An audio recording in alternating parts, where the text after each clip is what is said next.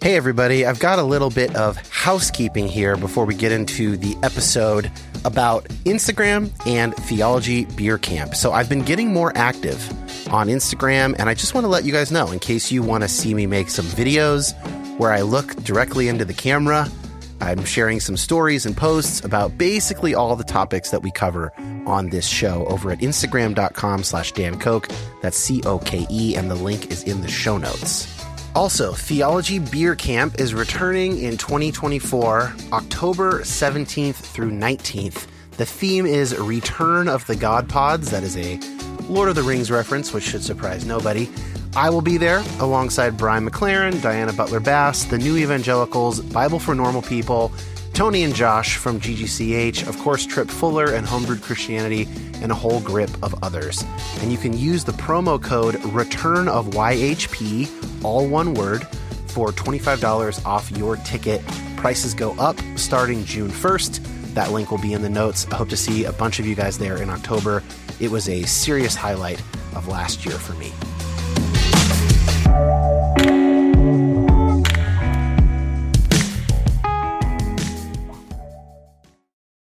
Which one are we looking at, by the way? Oh, so that is the graph I was given. Okay. Oh, okay. Yeah. And this is the data. Okay, so let's do this.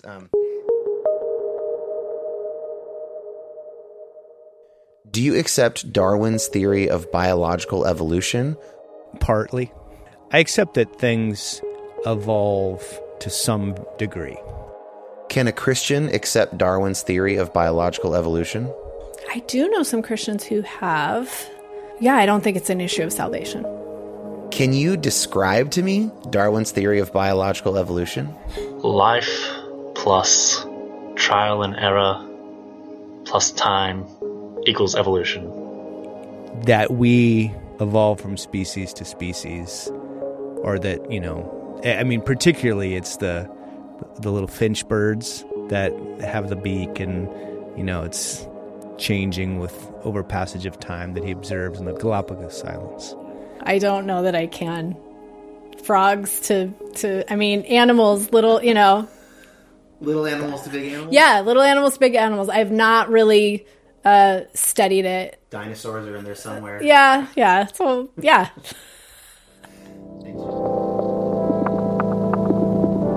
My name is Dan Koch. Like many of you, I've been on a complicated faith journey for a number of years now. And while I tend to find myself on the progressive side of Christianity, my goal is not to make liberal converts.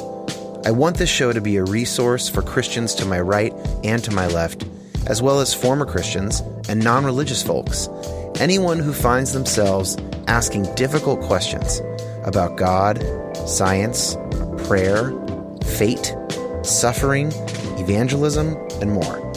So many of us have been given bad answers to those good questions, often by people with pure intentions.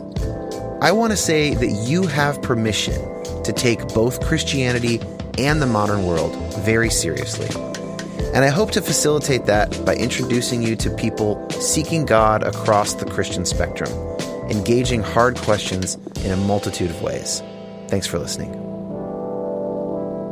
One of those things that is often heard by Sunday school teachers and the like with good intentions, but narrow vision or bad ideas, is that if evolution is true, in the sense that Charles Darwin believed it was, then the gospel or the Bible must be false or untrustworthy, something along those lines. That claim is, in fact, false. I feel very confident saying that, and that is what I'm arguing for today with the help of my friend Adrian Wired. We're going to hear from him how he went from ardent young earth creationist to theistic evolutionist. But before that, we're going to hear from Amy, another friend of mine, a Christian who has some issues with Darwin's theory as she understands it. And while I'm speaking with Adrian, I'm going to try and address all of Amy's questions. And then at the end of the episode, we're going to circle back with Amy and see if what she heard between Adrian and I moved the needle at all for her. So it's going to go Amy, Adrian, Amy, and then we'll be done. But there's a legitimate question that might be asked. Does it matter whether or not Christians accept evolution? Here's a little bit of research done by the Barna Group, a Christian-focused research firm in Southern California. Some of the biggest reasons that young people feel disconnected from the church or from their Christian faith is a tension that they feel between Christianity and science. 35% of young people say Christians are too confident they know all the answers.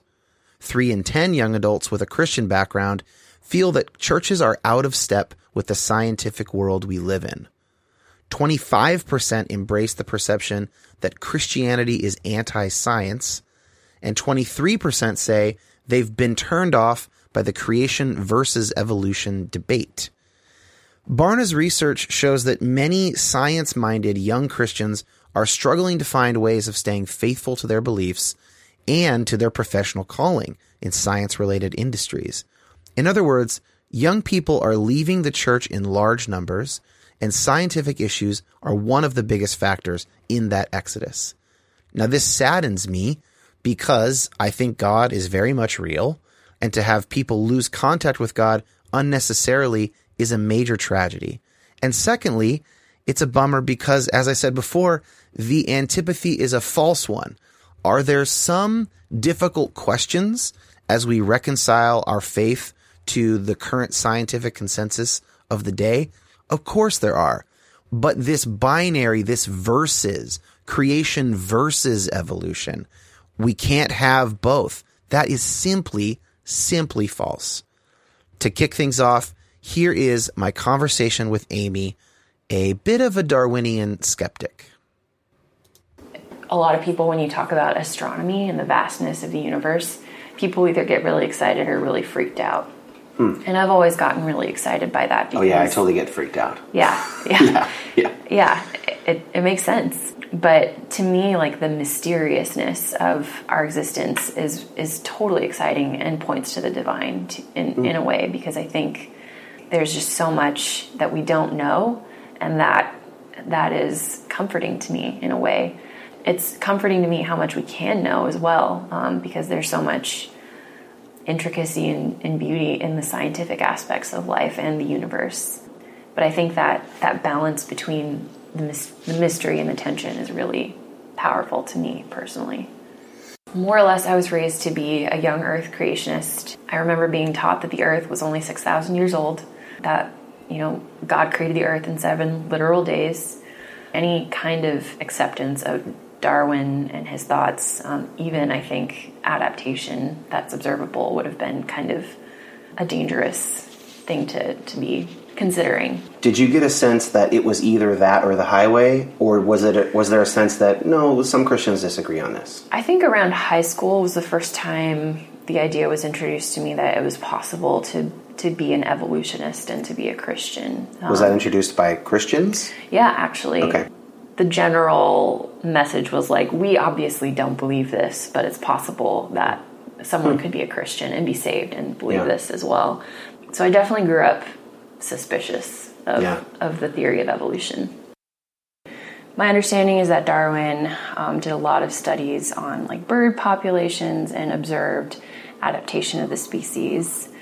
And from that, he extrapolated a theory of natural selection, which means that essentially the survival of the fittest, that throughout history, weaker samples of species died off and the stronger survived. And so what we have today is basically the strongest of genetics that we have to offer. Do you have any problems with the way you just stated it, or does that seem right to you? I know a lot of Christians sort of loop that in with the Big Bang and the age of the Earth and all that kind of stuff. But my understanding is that Darwinistic evolution is primarily about survival of the fittest. And it's about biology. Yeah, biology, yeah.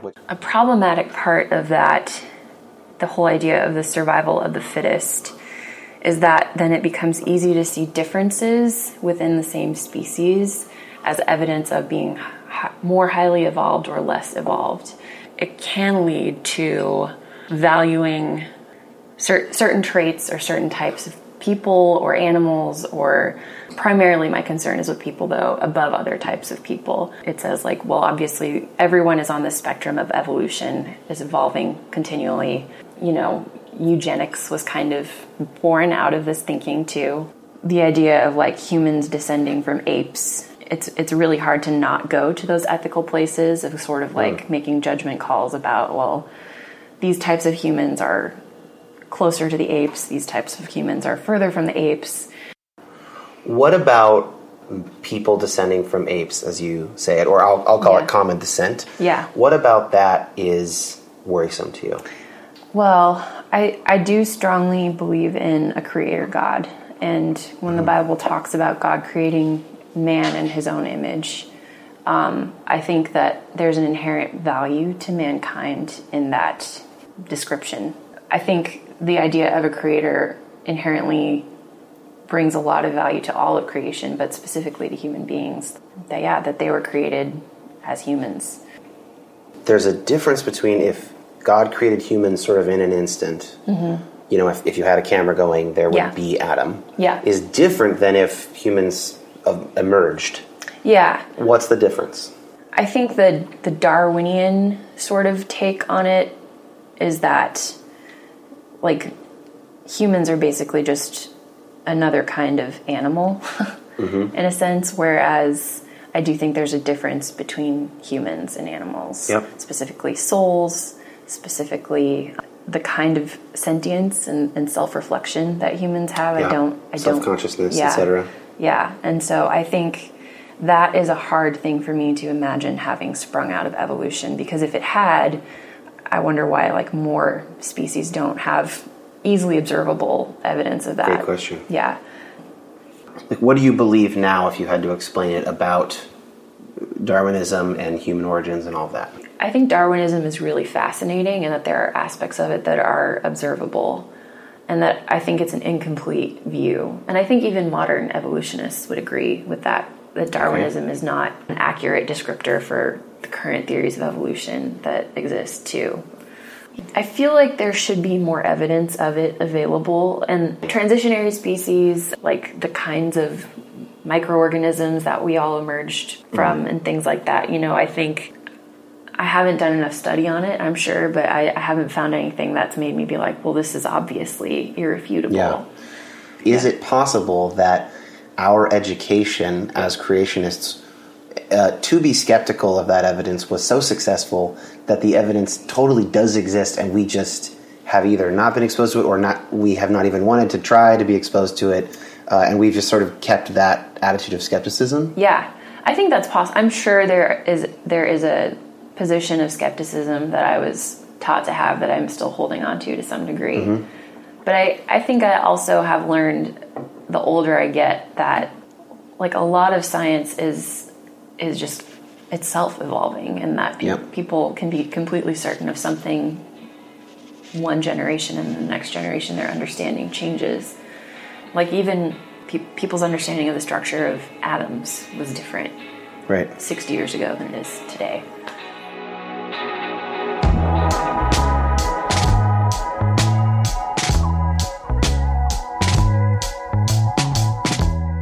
So let's jump in with Adrian Wired, who was an early Microsoft developer. He was actually project manager for Microsoft Word 1.0, and since leaving Microsoft many years ago, has dedicated much of his life to the intersection of science and faith. But he wasn't always so confident that the two could be harmoniously pursued. And in fact, his story of eventually accepting biological evolution did not start at all with evolution, but rather it started with questions about the age of the universe.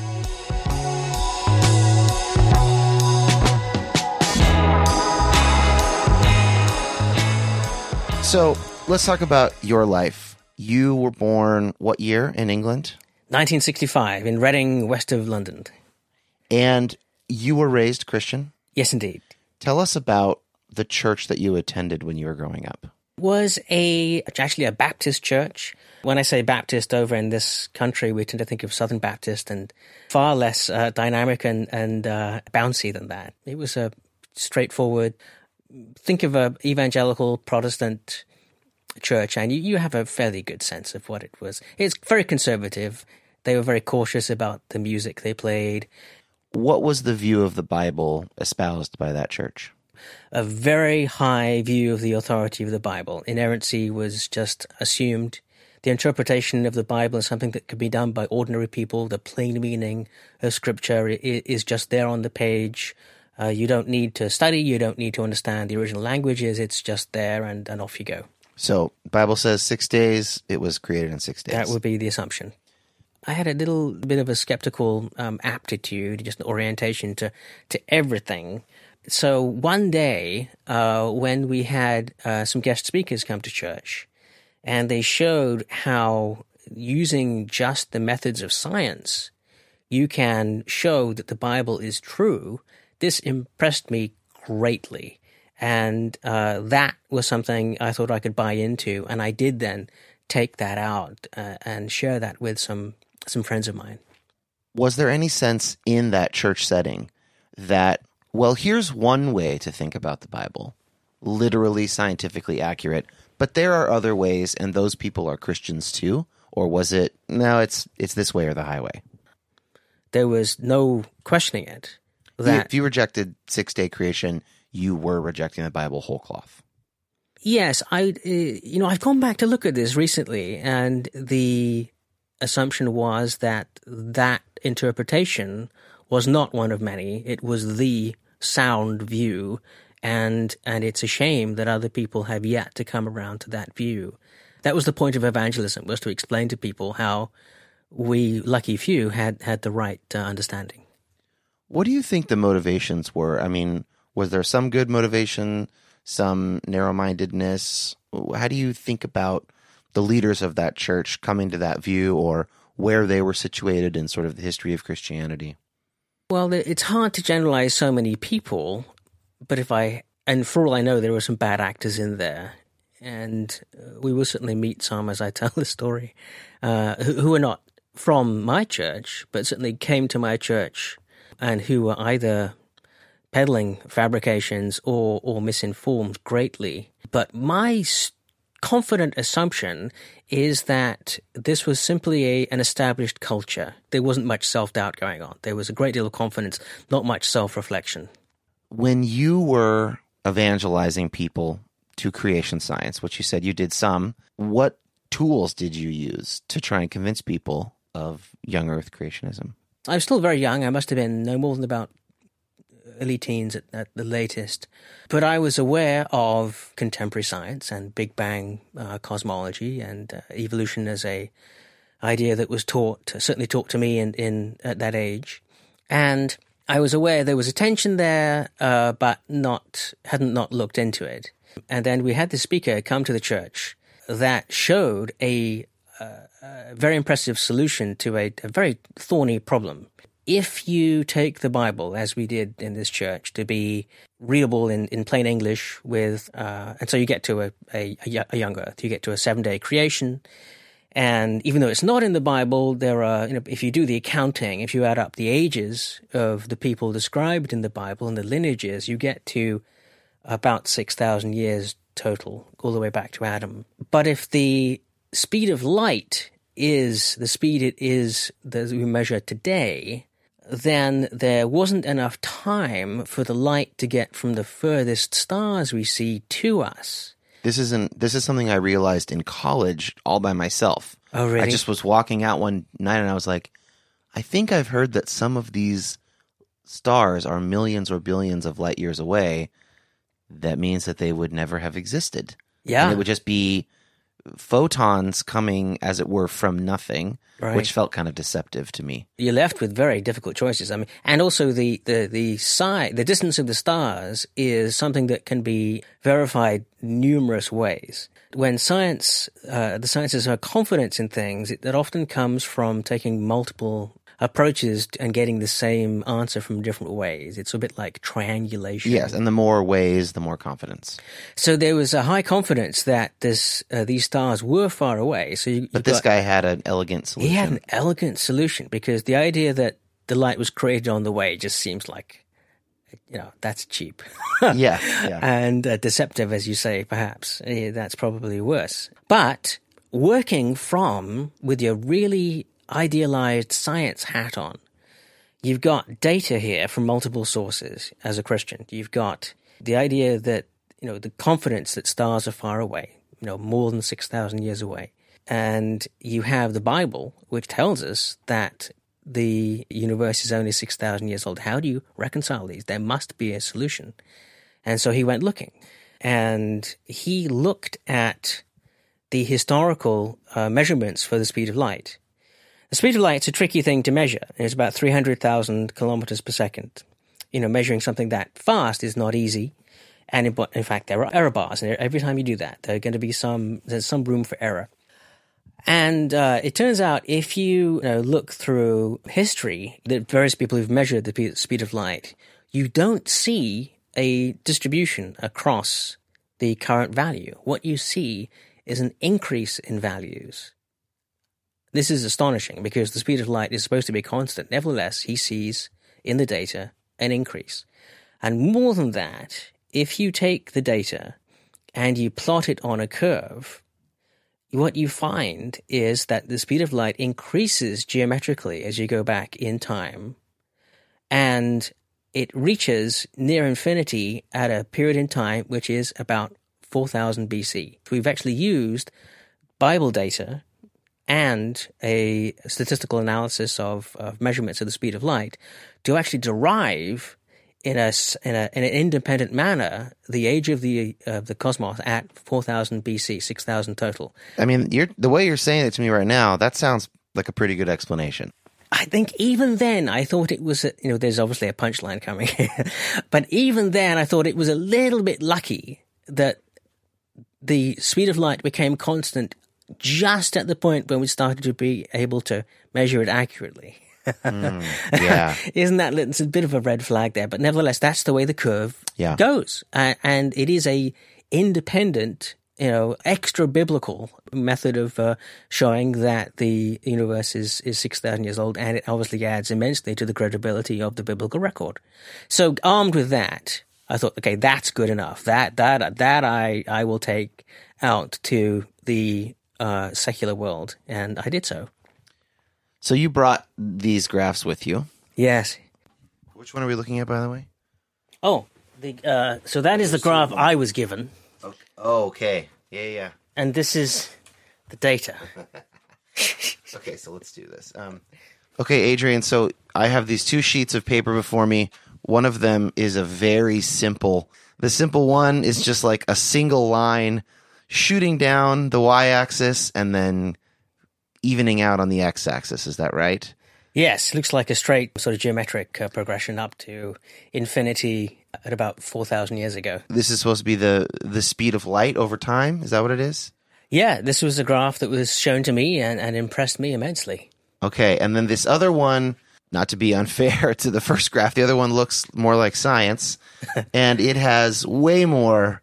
It's got all these things on it, and I don't know how to read it. What's going on here? It's just like a big clump of lines and bars between points and etc. Well, it is a more faithful representation of the data that was then interpreted to be this smooth curve. Okay, so this is also the speed of light. This is the data that led to that curve. I was presented just the final interpretation, which is this smooth curve, which has no error bars whatsoever. Right. And an error bar is what basically, like, when you do a survey, you say, this could be wrong by up to 3% in either direction because of the sample size or something like that. Yes. When you make any measurement, if you're lucky, you get a definitive result to lots of decimal places, but typically you don't, and then you, rather than misrepresent the data you've got, you add plus-minus values. Yeah, so it's an extrapolation. It's just an example. There's no reason not to be charitable. Given noisy data, you can fit nice curves to them within the error bars. Mm-hmm. So the question is, how misleading is that? In some ways, it's not misleading at all. That nice smooth curve fits, but it is not the only curve which fits. And it is certainly the curve which takes the very top of every error bar the further back you go, and the very bottom of every error bar the closer you go. And actually, it cherry picks those beyond that. It's an example of how you can fit the data to your expectations, because the I mean, the real result of that smooth curve punchline is that the speed of light used to be infinitely fast at the creation moment, which is, 4,000 BC. And if that is derived from data objectively, then that is a massively important result and adds credibility to the young Earth creationist account that, would put them on the map. It did put them on the map, and it put me in a lot of trouble personally. Yeah, which we're going to hear about. So, okay, what's the upshot of these two pieces of paper that I've just looked at? Well, the upshot is be cautious about numbers and the interpretation of statistical phenomenon. It is possible to fabricate things. It is also possible to be self-deceived, perhaps with the best intentions in the world. You can be blinded to interpreting error bars when they go the wrong way. What's the consensus view on this now? Well, this has been a live proposal with the young Earth creationist research community since the 80s, and it has not been fruitful. So let's go back to your days of trying to convince your friends of this view of the world. How would one of those conversations go? I'm afraid I only did it really a couple of times, and it was a real clanger, which sort of put an end to it. I actually took the graph that was in my mind, a credible independent verification of the Bible to the father of a friend of mine who was a research physicist. And it was a very short meeting. Okay, so this is what I want to know. So you're what, 15, 16? No, younger than that. Probably younger than that. 13. Yeah. Okay, 13. You go to this practicing physics researcher, and you show him this very nice graph going, it goes to infinity at 4,000 BC. Yeah. What does he say? Well, he was quite kind, but he said that's a fabrication. And do you remember how he explained that to you? Well, yeah, we dug out some of the data points, and he gave me a little lesson in statistics, in error bars, and how measurements, you need to rank the confidence of the measurements. And I then went home and looked up more of this and took his view that this was not a reliable graph. The data we looked at then and there was that the current value for c, the speed of light, is roughly 300,000 kilometers per second. And the earliest value he had, it was back in the 1600s, and that was like 302,000 kilometers per second. And so how you can expect to get from that to infinity, 4,000, he said, is just not happening. You basically have to assume an exponential acceleration the further back you go, but there's no reason to assume that. Even I could see is going to be pushing it. Did you feel ashamed? Did you feel embarrassed? What did this conversation make you feel? I was desperately embarrassed because I had gone in with this sort of high and mighty, very self-righteous confidence. So there's a moment in your history, isn't there, where you feel yourself a bit between two worlds? Definitely. Describe that moment. I think that the time when I was walking home from my friend's father, that was a realization that I was no longer part and parcel of either my church community, at least the people from the pulpit, the visiting speaker. He was not my crew anymore. He had been too slippery with the data. He had been too ideological in his graph making. Yeah, and beyond that, the people I trusted to be gatekeepers at my church, the people who I knew, this was a guest speaker, right? The people who I knew had either been fooled or acting in bad faith. And this was, so yeah, I definitely, I left. I was now, aloof's the wrong word, if you take it with a pejorative sense. I was now a free agent more than I had been before. But of course, I wasn't plumped down in the atheistic scientific world either. Right. I can't say, I respected the harsh critique I'd received, but I didn't suddenly want to be a nuclear scientist like this guy who was it didn't make me feel good. What is that Augustine quote about what he has about, if a scientist disagrees with your biblical interpretation? You know what I'm talking about? I do. Yeah, I think I have it handy. And he says, now it's a disgraceful and dangerous thing for a non-believer to hear a Christian presumably giving the meaning of Holy Scripture, talking nonsense on these topics. That would be me. And we should take all means to prevent such embarrassing situations in which people show up vast ignorance in a Christian and laugh it to scorn. And that's what happened. He laughed at me. And I never forgot it. The caution there is to study, is to get the facts straight, and not assume that because you are a Christian, a believer, but that doesn't necessarily mean your views on all topics are suddenly superior. Yeah, just because you're a Christian does not mean you're a better theoretical physicist than the average theoretical physicist. Especially as a 13-year-old boy, yes. Yeah. Well, yeah. Very embarrassing situation. You go home, you look at the data, you go, he was right, I was wrong. You're still a teenager. What starts to shift in your mind after this moment? Well, it's troubling on a number of levels. I mean, other than just the personal embarrassment, I definitely went back to my mode of just keeping my thoughts to myself. But also, I had now reason to distrust what was being told to me from the pulpit. And I think that has never quite left me. It was I can't say that I regret it, but it was a scarring of a kind, but for the good in the long run. But it was a reminder of the fallibility of humans and a caution as to how advocacy and enthusiasm can, even for the best possible reasons, can get you into trouble.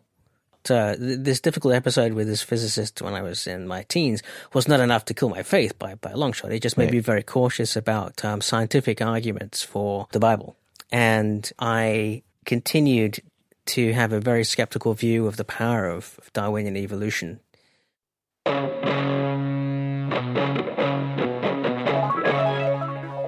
If you enjoy this podcast or enjoy other podcasting work that I've done in the past, if you think that it is a valuable addition to your life and the lives of your community, would you consider becoming a patron?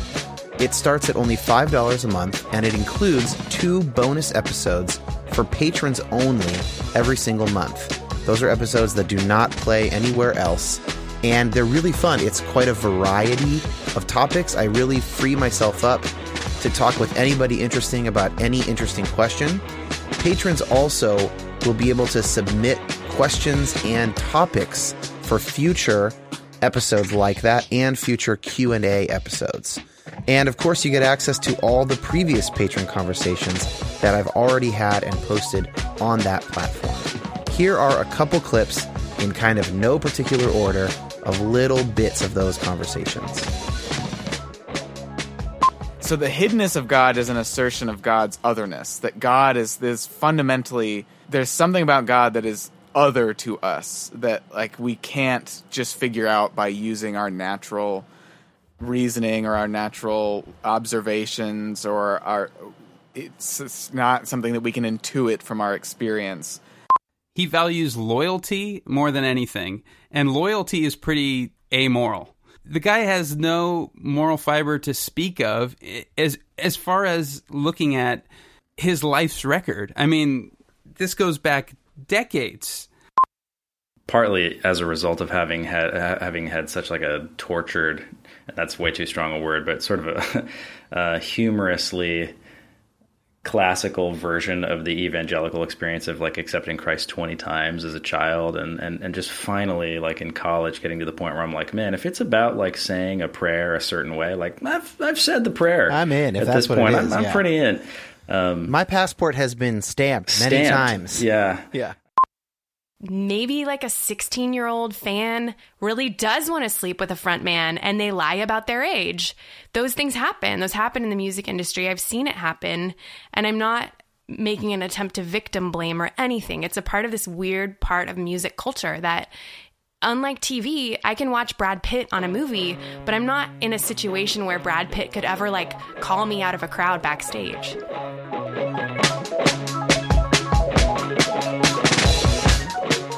To sign up for the Patreon, go to youhavepermissionpod.com. Thanks so much. So, Adrian, let's start by defining our terms here. What exactly is biological evolution? In broad terms, it's the idea that biology has changed over time.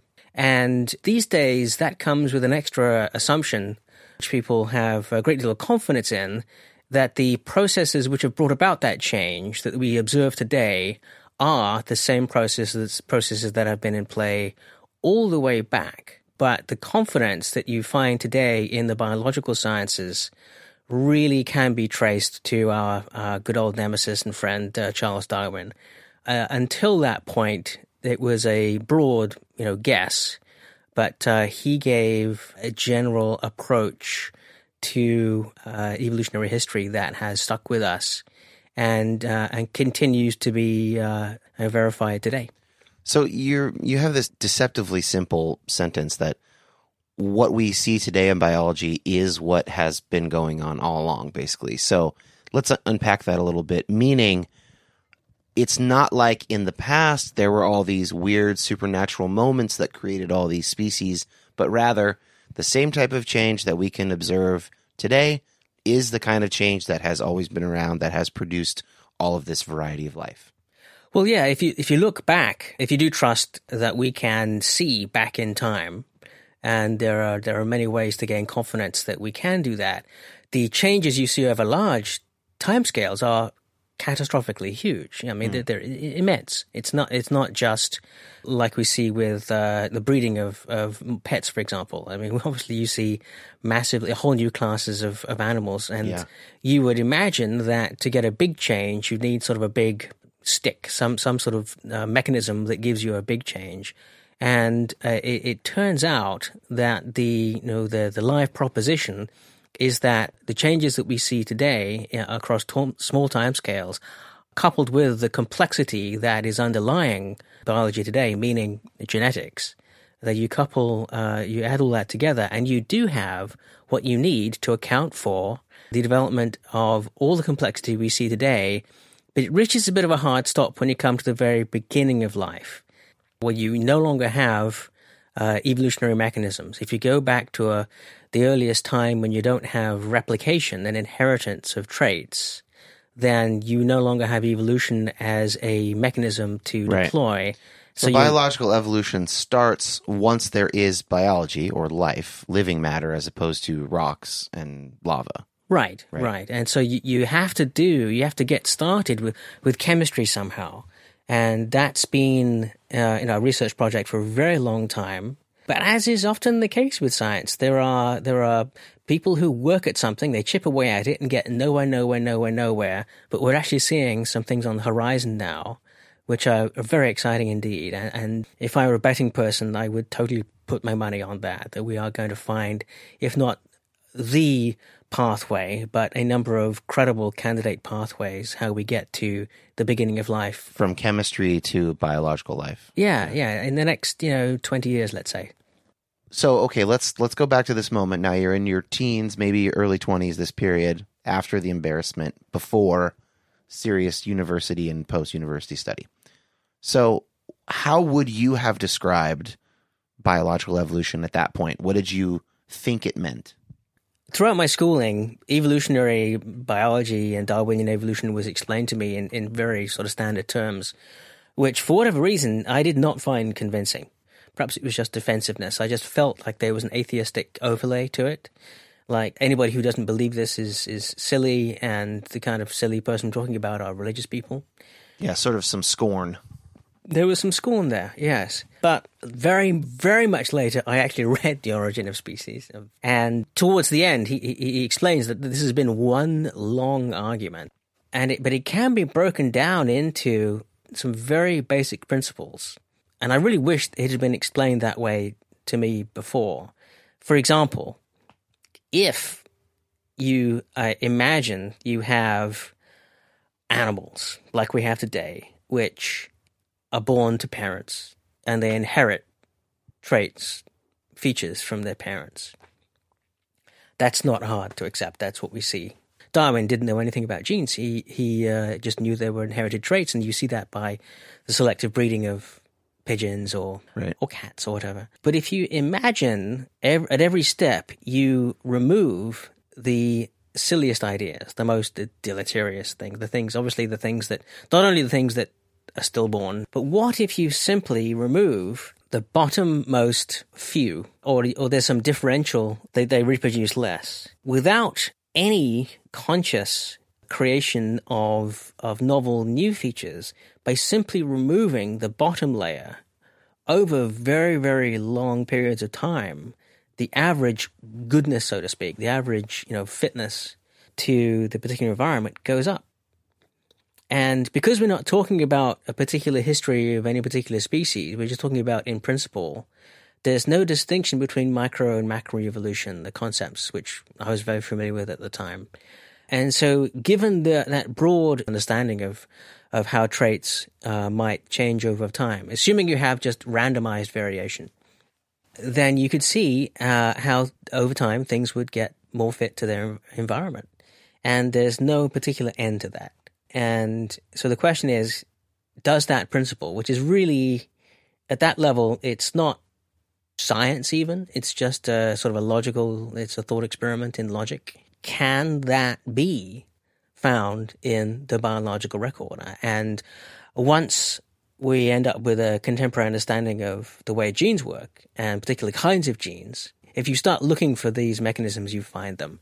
And it was at that point that I began to realize there was no reason to doubt the effectiveness of that. At what point do you start to seriously consider biological evolution as possibly being true? It was through reading this literature put out by the Center for Theology and the Natural Sciences. And I'm happy to say it stemmed from just a richer understanding of the way biology works. There are a number of understandings that help add credibility to the evolutionary account. The principal one is Hox genes, homeobox genes. These have been understood for many, many decades now. But they show that in organisms that we, think of now, like cats and dogs and people, evolution doesn't occur by just random mutation of particular nucleotides in DNA, because DNA doesn't operate on a sort of atom-by-atom basis. For example, the genes that direct the development of a embryo, there isn't like if you want to develop a two-legged creature, there aren't two sets of genes, one for each leg. And if you want a millipede, there aren't thousands of copies of genes for 1,000 legs. I see. However many your millipede has. There are genes that basically include a whole body plan or something like that. Or they direct parts of the body plan. Okay. So in order to change from a creature that has 4 legs to one that has 6 legs, you perhaps need just a single mutation. So, okay, you're starting to change your view on biological evolution, but as you said, you have not joined the atheist camp. You've remained a Christian throughout this process. So how did the way you understood the Bible change as this is changing for you scientifically? I actually had, even as a young churchgoer memorizing my scripture, I had a little bit of a skepticism. Maybe some of this is figurative, yeah. Well, yeah, like those parts in the Old Testament where it says, and God said, I always wondered, okay, who was around to write that down? Yeah. And so actually the horror of retreating from this very strong confidence in the Bible wasn't that great, because I was just going back to my previous respectful but slightly cautious view of the Bible. So I'm not sure if that's normal or not, but that was my experience. Did the Bible end up more rich for you after this? Like, how did you read Genesis after all of this shifting took place? It's very hard for me to go back and put myself right in those shoes again. But despite the environment I was in, which held this literal inerrant view, even those moments when I totally agreed with that, I could see the value of the poetry. I could see how this was figurative and useful when taken as figurative. So what happened with me is there was just a shift in emphasis. So a few years ago, you switched churches here in Seattle. And I still, to this day, don't know how it happened. But so I just returned from Oxford. I'd done a Master of Studies in Science and Religion at the University of Oxford. And somehow someone knew that. So within a few weeks of me visiting this church, someone pulled me aside and said, there's a committee being formed that the senior pastor is putting a committee together to advise him on a new sermon series he's doing on Genesis. And I was a little worried about that because this is a tricky area. We should note it's an evangelical church. It's an evangelical church. There's, you're not sure what you're going to get there. So I did agree to join this committee. And to this day, I'm really surprised by what happened. The senior pastor, he said, I'm called upon to speak about this section of scripture frequently. And as you may know, I have gone with a pretty straightforward, non-dogmatic reading of scripture. But in absence of a heap of evidence, might as well read it on its face. Yes. I mean, he wasn't a faith test, for example. Like if you didn't take it literally, then that's fine with him. But traditionally, that's what he did. And he essentially then said, I have come to suspect I may not know what I'm talking about. Which is something you really... Yeah, that's refreshing. A very refreshing. And he said, I want you to give me some advice. And this is a pretty large crew. It must have been 7 people. So now the fear is that... the other 6 are going to take him back to that. But it turns out we all gave him basically the same story. Huh.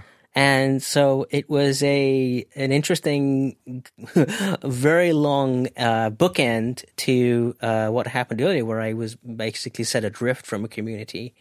I realized I was actually shoulder to shoulder with people who, with some caution, saw things roughly how I did. What was the story that all 7 of you told? How would you summarize that? That the principal value of Scripture is as theology and an advocacy for the broader Christian story, and that if you take a fair reading of contemporary biology and cosmology, there is no conflict with the broader Christian cosmology and story. And as to Genesis specifically, it's metaphor.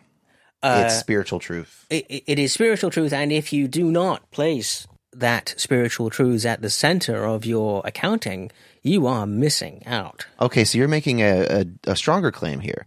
You're making a claim that actually to read Genesis primarily scientifically is to misunderstand Genesis. Yes. Or to sell it short. Yes, it's to you've wasted breath on that could have been more profitably spent elsewhere. Now, what you can't do is say that people who heard this from the very earliest days didn't take it as proto-science. Sure. Right? They I'm sure as parents told this story to their kids, the kids went away thinking young Earth, so to speak. I mean, well, they had no reason not to think that. Yeah. But to think that the hearers, the first many generations of hearers of this account took that to be anything like the way creation science teaches it now, that's just, they didn't have ears that heard that way. Yeah, so they would have taken it on its literal sense, but they wouldn't have taken it the way that young earthers today take its literal sense in the context of modern science. Yes. Because they didn't have the context of modern science. Yes, and it wasn't seen as a tool in opposition, as an evangelical tool. Right. To actually talk to your friends, physicists, right, and bring them into the fold. And as early as the 4th century, when maybe it did start to become, maybe there are some people doing something that we might call kind of science. Then Augustine's like, okay, look, if they're doing science, don't be a fool. Engage with them on the level of the science. Right.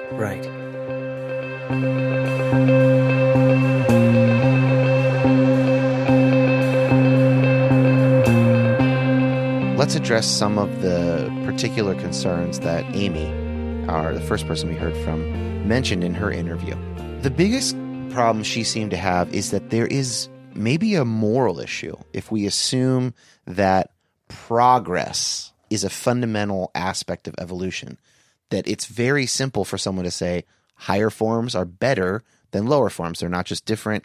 We see this in social Darwinism in the 20th century. We know that Hitler read a lot of that stuff. We know that that was used to justify slavery in the United States, measuring cranial size and who's closer to the apes and, all of this stuff. So how would you respond to that worry? That's a worry that hopefully we're past now. I'm not aware of any sort of working biologist who would talk about progress in that sense. So what would they mean then? If it's not progress, what is it, just differentiation or what? I read recently that we sometimes depict evolution as a tree of life, that starts at the bottom and goes up. And then, humans and primates are in the highest branches of the tree, and there's a sense in which higher, better. But I read that a better pictorial representation would be more like a spiral. You have just this branch shoots off north, and this one shoots off south, and this one east and west, and then everything just kind of goes sort of circular. And you could show, okay, well, this sliver of the pie chart is mammals, and then this smaller sliver later on is hominids and whatever. But it's all more like a pie. It's not, there's no up or down. There's just simply different directions of complexity, different kinds of body plans or whatever develop. And it's wrong to think of it as a tree. Does that sound right? That's a great way of depicting it. There are numerous ways, and the people are consciously trying to find different ways of depicting evolutionary time because it's notoriously challenging to depict without adding some mistaken value to it. As you say, it was historically thought of as a tree. Now, a tree is good because things have branched. The branching part is helpful. Yeah. And you certainly do go back in time, and there were fewer branches. But it gives the impression that higher is better. And that's not necessarily the case. So a move that happened a while ago was to more of a bush. Oh, yeah. So bush, you can't actually find, there's no particularly privileged higher position. But the idea that of tracking genuine progress and things being better is just frowned upon within evolutionary biology, because what is better for a particular environment is fine until that environment changes. What are your measures of success? For example, if we get hit by a big meteor, then turns out the termites will have it right. Right. I was just thinking about the dinosaurs. I mean, the dinosaurs were apex predators for how many million years? More than 100 million. Yeah. And then and humans have been apex predators for less than 1 million years. And you're making a bit of a judgment there that eating is what counts as good. Yeah. Sure, right. But even if you want to say apex predator or whatever, well, the dinosaurs had a 100 times longer run than we've had thus far. Yeah. But then there's a meteor, and then all of a sudden they're not very fit to survive. Right. And so even then it just jumbles our kind of concepts of this stuff.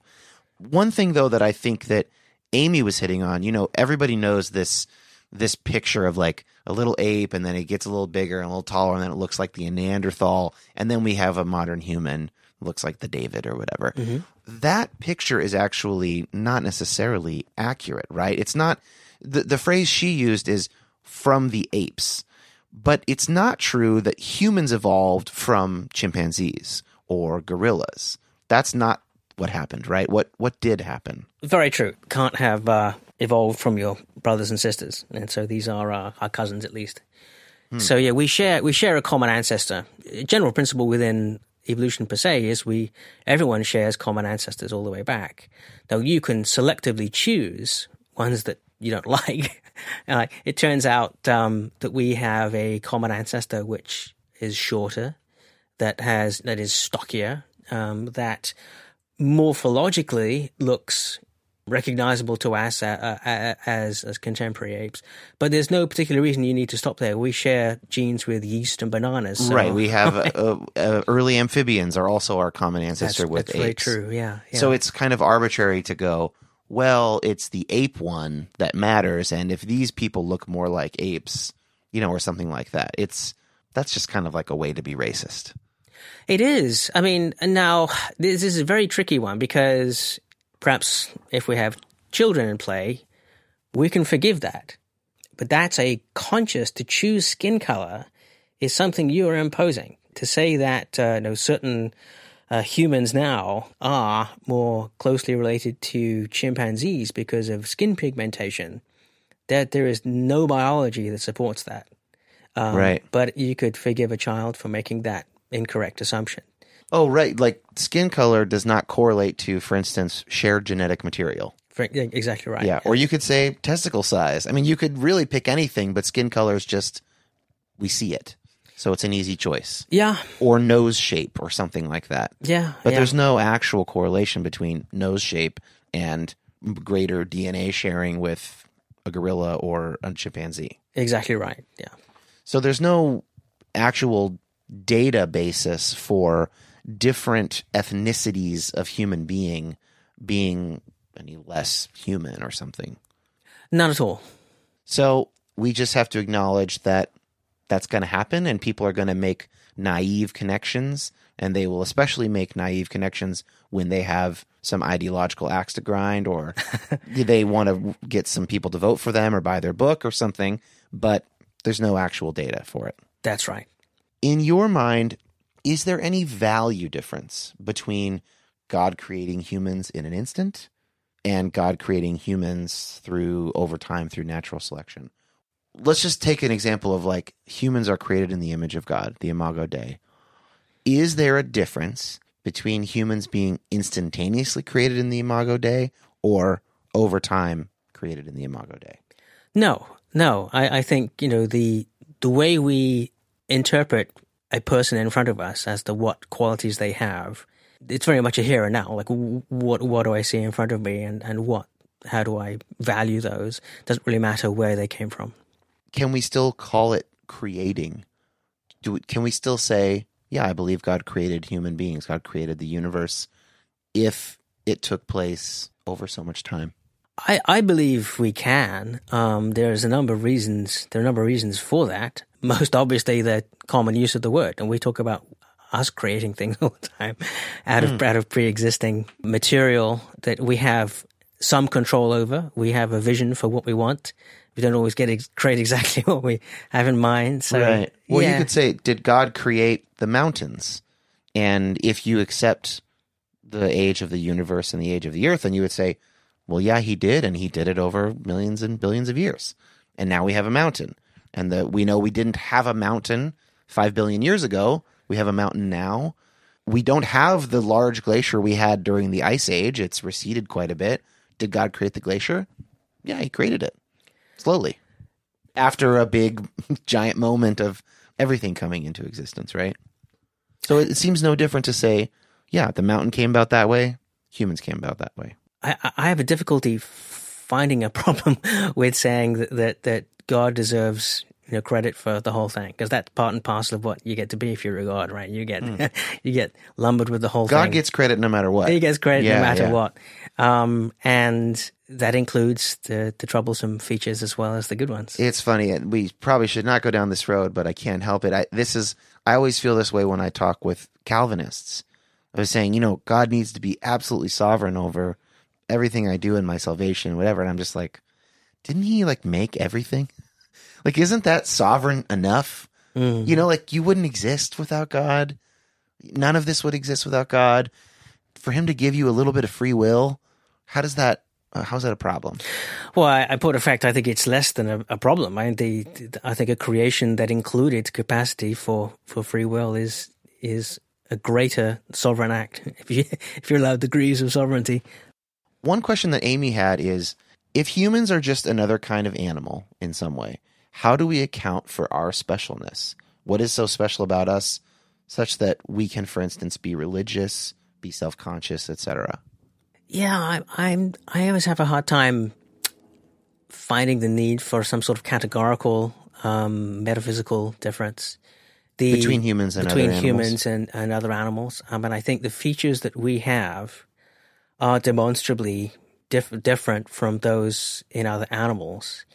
So to say that we're made of, the same atoms that rocks and snakes are made of, to say that we have, neuroanatomy, which is related to others.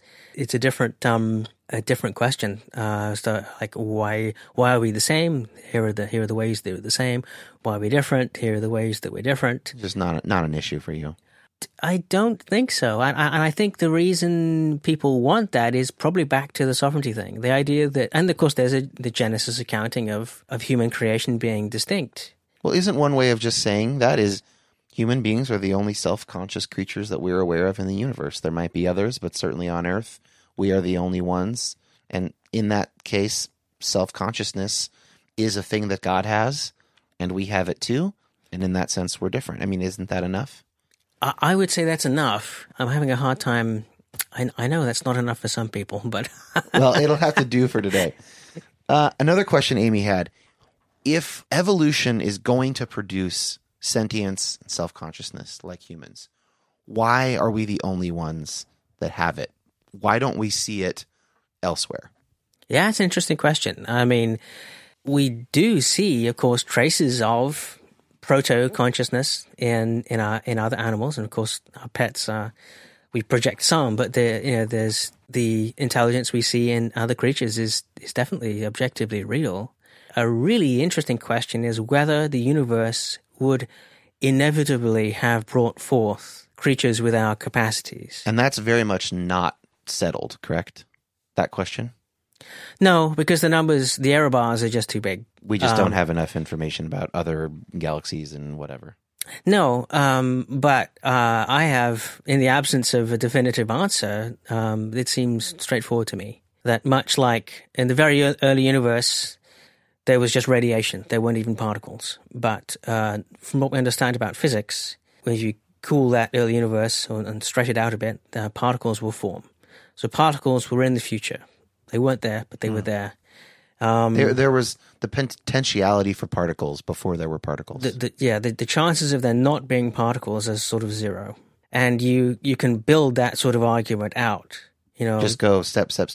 Yeah, life, etc. There will be and there will be carbon that will happen eventually. Not initially, but eventually. Second generation stars will give you carbon, and this transition to life we need to from non-life, from chemistry to proto-life. We need to understand. But assuming that could be filled in, seems to you, why not just all the way up to self-consciousness?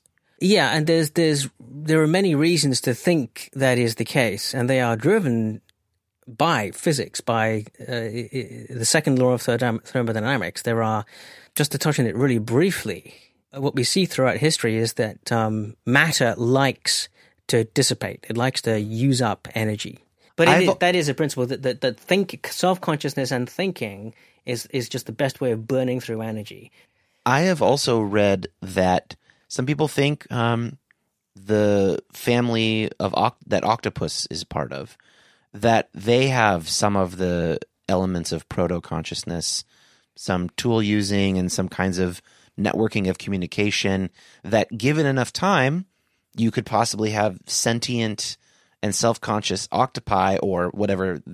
Octopus would be a common ancestor for something in the future. Now, whether or not the seas remain clean enough for that to happen or whatever, but I mean, have you read that? Like, does that hold any water? Pun intended. Yeah, it certainly does. I mean, it's a fine example because they are aliens. I mean, like the way their distributed nervous systems is just an example of how there are many ways to skin a cat. Is there disagreement among modern scientists about Darwin's original theory? She described it as, quote, not an accurate descriptor for the current theories of evolution. Is that right? Is there disagreement now, or is there disagreement just with what he originally put forward? Yeah, it's tricky without going into specifics to really address that. Perhaps by analogy with Newton, we could get to that. The laws of motion that drive most of engineering were first articulated by Newton. And Newton was fundamentally wrong in numerous ways about all kinds of things. But that doesn't mean the broad concepts aren't good enough to still teach as right in principle. And the same thing is true of the book that Darwin wrote in 1859. How many contemporary books are we still holding up? It's only going to get more complicated in the details, but the broad strokes of mutation, however that comes about, and then selection, naturals, is going to stick with us. And that's basically universally accepted still. Yes, yeah, it is. Here's a big one from my childhood, and Amy mentioned this as well. What is the evidence for transitionary species, missing links, whatever, both in the larger animal world and in human origins? Because I would now say I was propagandized into believing that there were no such species, and as I've read more recently, it's like, well, my impression is that there are tons of them, and that's an area where I worry, was I being taught in bad faith? Were they ignoring evidence? Is that correct? Oh, well, there's every reason to believe you were not deceived consciously, because there was a time when we had precious few transitional forms. Okay. And it's not the case anymore. What's changed since that time? We'll pick any challenging lineage and let's go with, I remember whales were one. Yeah, let's go with whales, and then let's talk about humans. We do have a rich understanding of the various branchings that happen to bring us contemporary whales, because they actually return to the oceans. But the more compelling evidence, I think, is genetic, where we have, if you were to be a god and going to be creating independent species, you could see yourself reusing ideas, broad strategies, but the way that genes work as we understand them is a little bit messy. It's not the way a programmer would do it. It looks like things have been randomized and bits taken from here and there. And there are non-functioning parts of the genome which occur in multiple species. Yeah, talk about the one way I've heard them written about is genetic scars. They're like these little anomalies in the genome that appear, lo and behold, in all of these species that we think share a common ancestor. And why would they show up everywhere?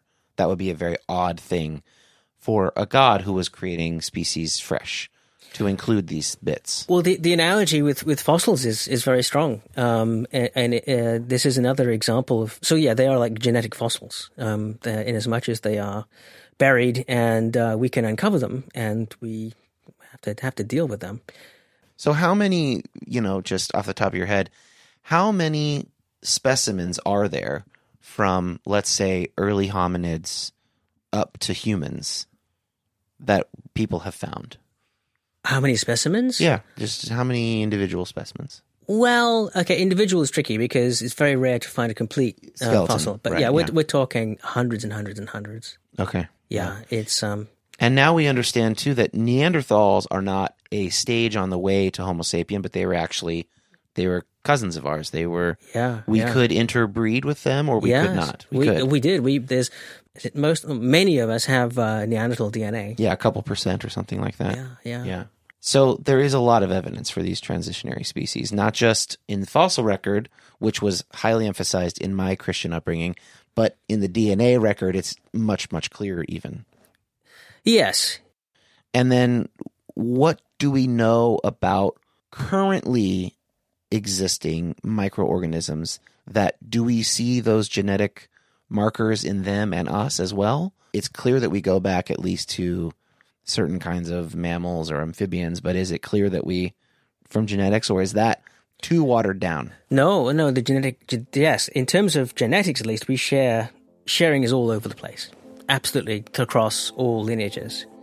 Now, is that kind of sharing, though, the kind of thing where you'd say, well, you have these 100 songs, they all have an A chord in them. Is it that kind of sharing, or is it like they all have the same little riff melody of 6 notes in a row? They have the same riff, and you have to wonder why that riff and not another riff that would have done just as well.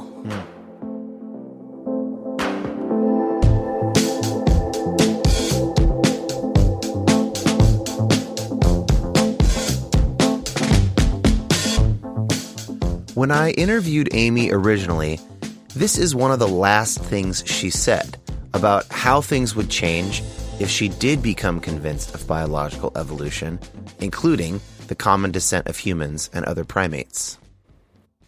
I know it wouldn't shatter my faith, but I think it would potentially just be something for me to reorganize my mind around as far as faith.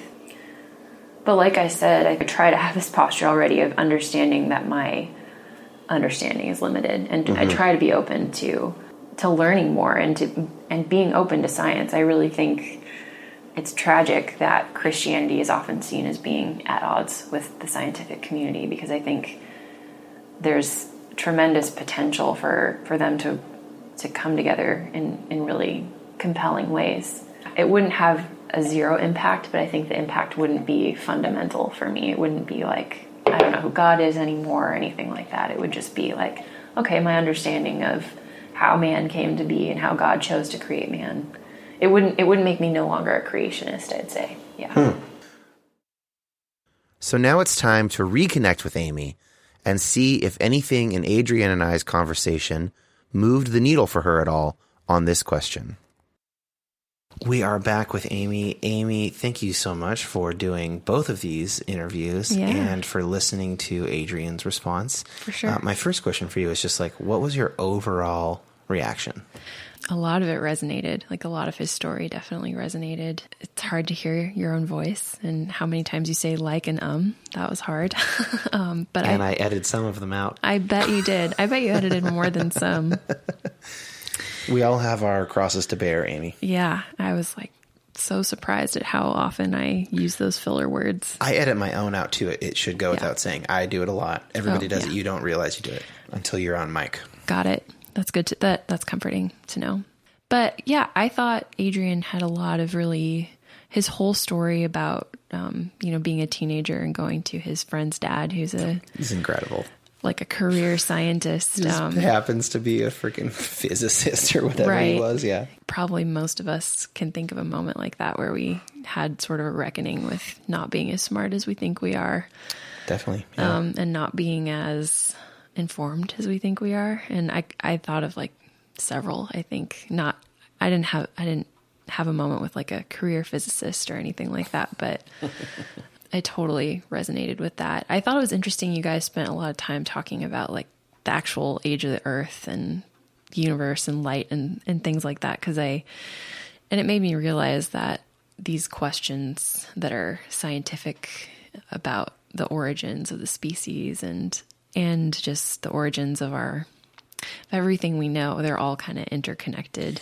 Well, the reason they're interconnected is because in the Christian world, the only reason to reject them is all the same reason, right? For sure. It's like a certain view of Scripture or a certain theological view that, well, the Bible has to be X in order for the rest of this to be true. Mm-hmm. And so in that sense, they're all connected. Yeah. Yeah. And I think it made sense that your conversation with him touched on all those things, sort of how he views Scripture, how he views that graph about light and how far it's traveled and stuff, which is, I really want to see it sometime because it sounded really interesting. I think he left it at my house. I'll send you a picture. Overall, like, I think I came away with the sense of like, oh yeah, he's definitely studied and spent a lot of time in these subjects and I haven't, which was a good realization. I think it's not a topic that's really high on my priorities of diving into more, but it was cool to hear from somebody who has that slight more expertise. Well, and I didn't expect, nor do I think any listener expect you to be able to sort of be on his level. It's his life's kind of work. Yeah.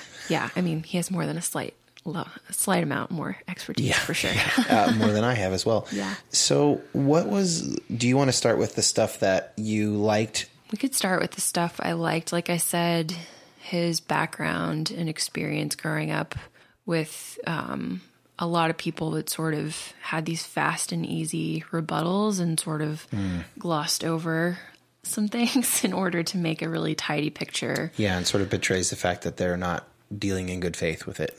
I think they're probably very well intentioned, and I can think of a large number of similar actors that I've encountered. Yeah. And I think that Adrian was clear about that too. Yeah, he was very good. I sometimes want him to like impugn people's intentions and he won't do it. Yeah, he was very well balanced. I thought I resonated with that a ton, and I remember being like him and being very just eager and excited about that kind of stuff and being totally wowed by probably kind of slippery science.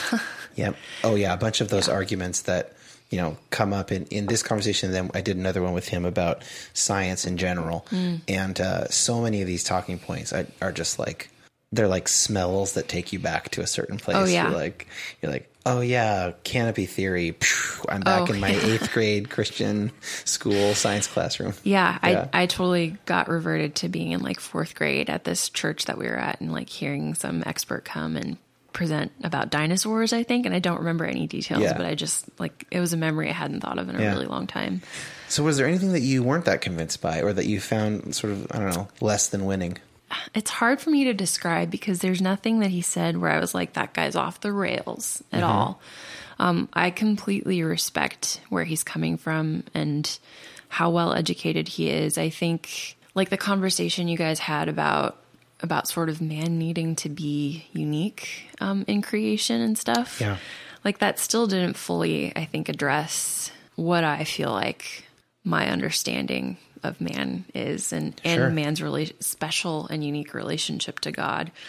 And that could just be a difference of opinion, honestly. But or intuition of what counts as unique. Yeah. Right? I think I said in our first interview too, like if I've found irrefutable evidence that complete evolution is true, it wouldn't shatter my faith. And I think you guys touched on that too. Like from what I understand, Adrian just sort of sees it as like, this is how God created man. That's how he sees it, yeah. And I thought it was really interesting how you talked about the way we assign value is based on the here and now, kind of, as opposed to like how you came to be or where you're from.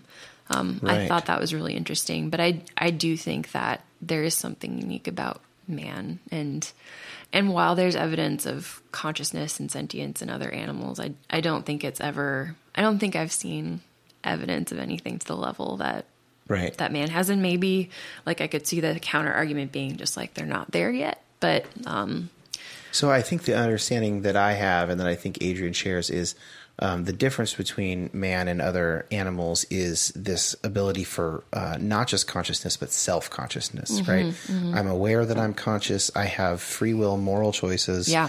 Animals can maybe be in God's presence in some meaningful way, but they don't know that they are. They don't have the ability to not be. Yeah, exactly. We have that. And that's not enough.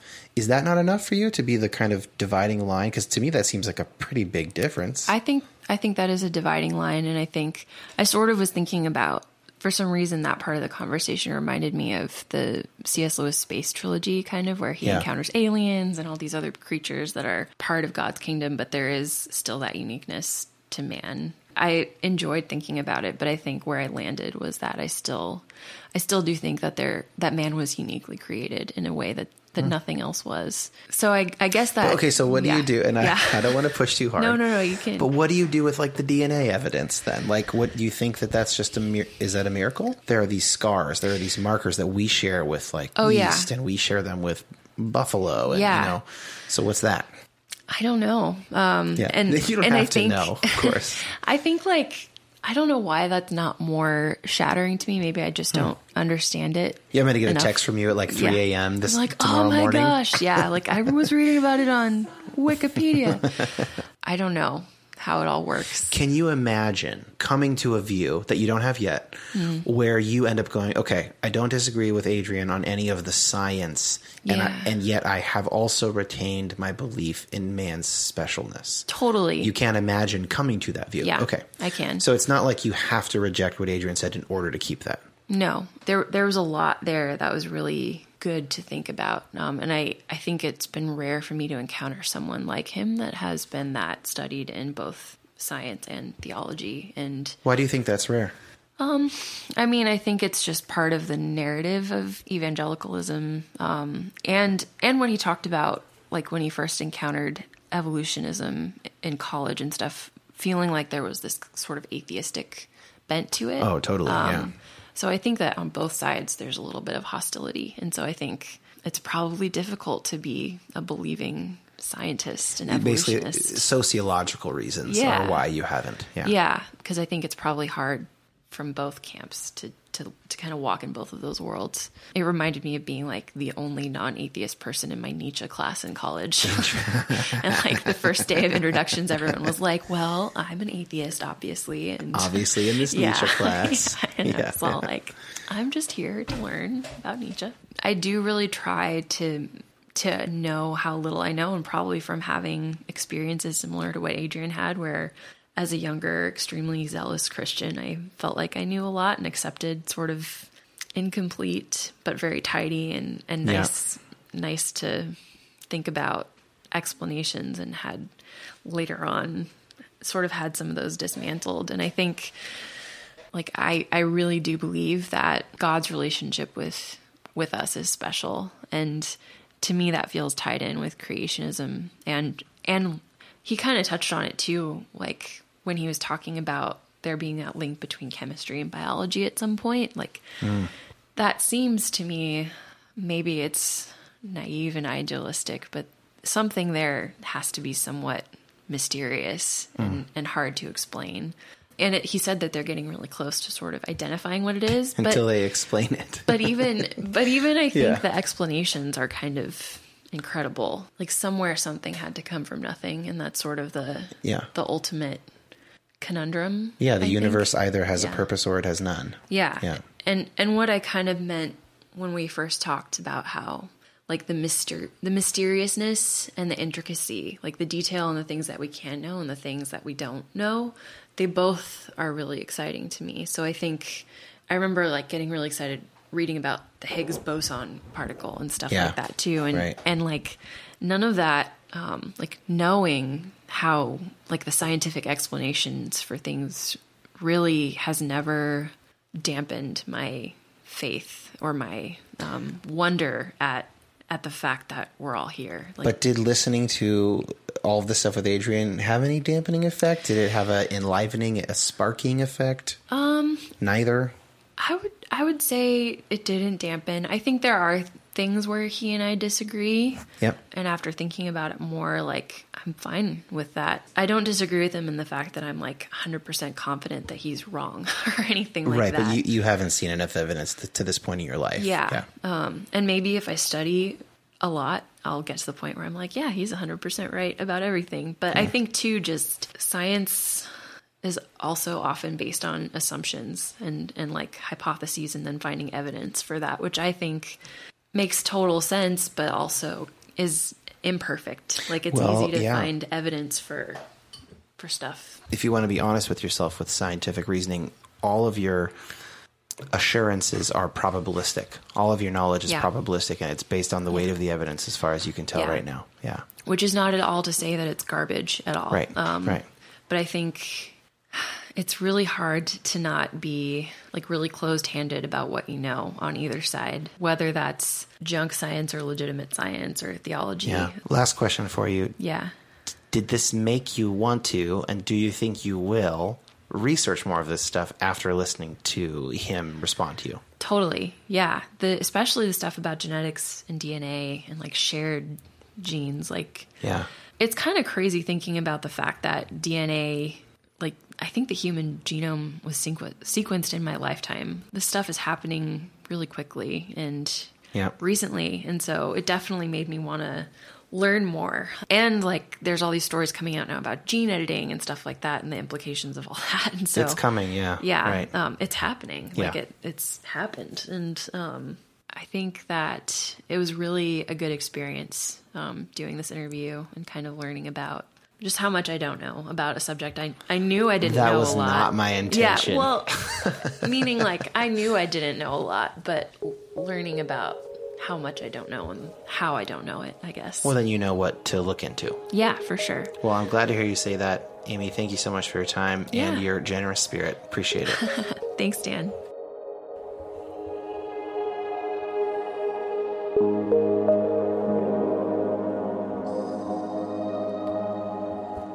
How about some final thoughts here, yeah? I'm confident that there are certain views of science and faith that are setting up, especially young Christians, for failure as they get into the real world and start learning more about the sciences. And I think that those views make the church and Christianity look stupid to people who actually know a lot about their issue, whatever their particular issue is. And that Augustine quote is helpful that I talked about with Adrian. Now, again, I think it's okay to not be super well versed on this stuff. Not everybody needs to be any kind of an expert, but we should not be teaching false dichotomies, either evolution or Christianity. It's just not true. So many talented and well-respected scientists are Christians. And the truth of science really does matter, because anytime we learn something about the world, we learn something about God's creation. And if we have ways of learning that stuff, that is a gift from God to be able to learn about what God made. And we should not downplay that fact. If you want some more resources on this, there are links in the show notes to BioLogos. That's probably my favorite organization, and they have really great information organization. Also, Adrian's organization, Counterbalance, there is a link. And I will also put a link to a couple books you might read if you prefer the book format. Also, there's a link to that Barna research that I mentioned at the beginning about young people leaving the church. Thank you guys so much for listening. Again, if you want to support this show, $5 a month, youhavepermissionpod.com, click Become a Patron, and you get access to 2 bonus episodes per month that don't go to anyone else. Thank you guys. Email me, youhavepermissionpodcast@gmail.com. Let me know what you think. What topics would you like me to cover on this show? What topics or who would you like me to interview for those patron episodes? I want to be involved. I want to be in communication. Thank you so much for your time.